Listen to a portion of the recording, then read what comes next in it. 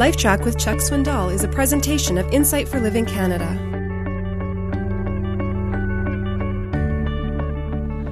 Cynthia and I are reading a book together right now. It's a wonderful book.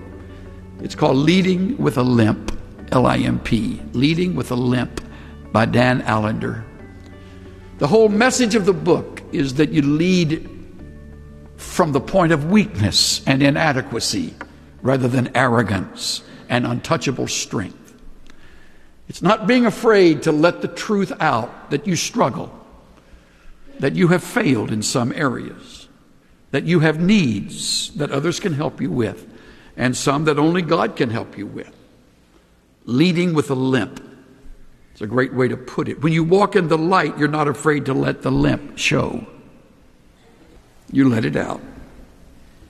You acknowledge it. And second, we need to acknowledge the value of this, the consequences of walking in the darkness. Wow, they are many. We're blinded by our own feelings of hatred, and we cause others to stumble in their walk. Let me tell you who notices. People who will never darken the door of a local church. People who watch other Christians operate without Bibles in their hands and without song books in front of them, hymnals, when we're living our lives at the everyday run-of-the-mill events of life. Back in 1970, Francis Schaeffer wrote a little book called The Mark of a Christian. It's a wonderful little work.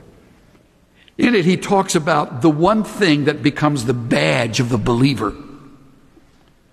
I found it interesting what he did not name. It is not an ichthus, the shape of a fish on the back of a card. It isn't the preaching of a well-crafted sermon. It isn't graduating from a seminary. It is love. It is love. If you knew more about me, half of you wouldn't even be here. There are times I just lose it. I just do. And Cynthia could tell you, she's going to write it in the unauthorized biography someday. Other day I was so ticked off, I was driving her car and I hit a curb. Boom! I just kept going. She sat there. What she said is nobody's business.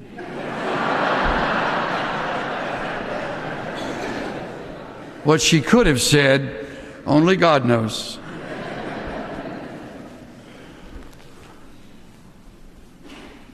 I can be very difficult to live with. And our 4 kids could tell you that. And I'm grateful that they still love us. We have a saying in our home, boy, this is a good day. 2 of our 4 kids like us today. Good as that. I think 3 do, right? Well, no, 2. It's still 2. Just kidding. Now, I leave with you the importance of loving each other. Now, love others as you love us. That means you have to forgive them. That means you forgive them even before they say, I'm sorry. It isn't a phony forgiveness. It's a gutsy forgiveness. You walk with a limp. The alternative is to be blinded by hatred and to die a cranky old woman or an ornery old man. Surely, life isn't about that.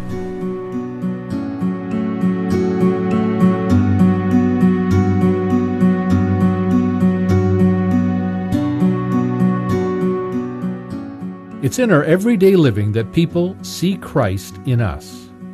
They see how we conduct our business, how we respond to adversity, and how we forgive those who've wronged us. It's basically being honest and transparent about your need for Christ in your daily life. As Chuck says, when you walk in the light, you're not afraid to let the limp show. This is Steve Johnson of Insight for Living Canada. Listen to more of Chuck Swindoll's LifeTrac messages at lifetrac.ca. LifeTrac, where life and truth meet.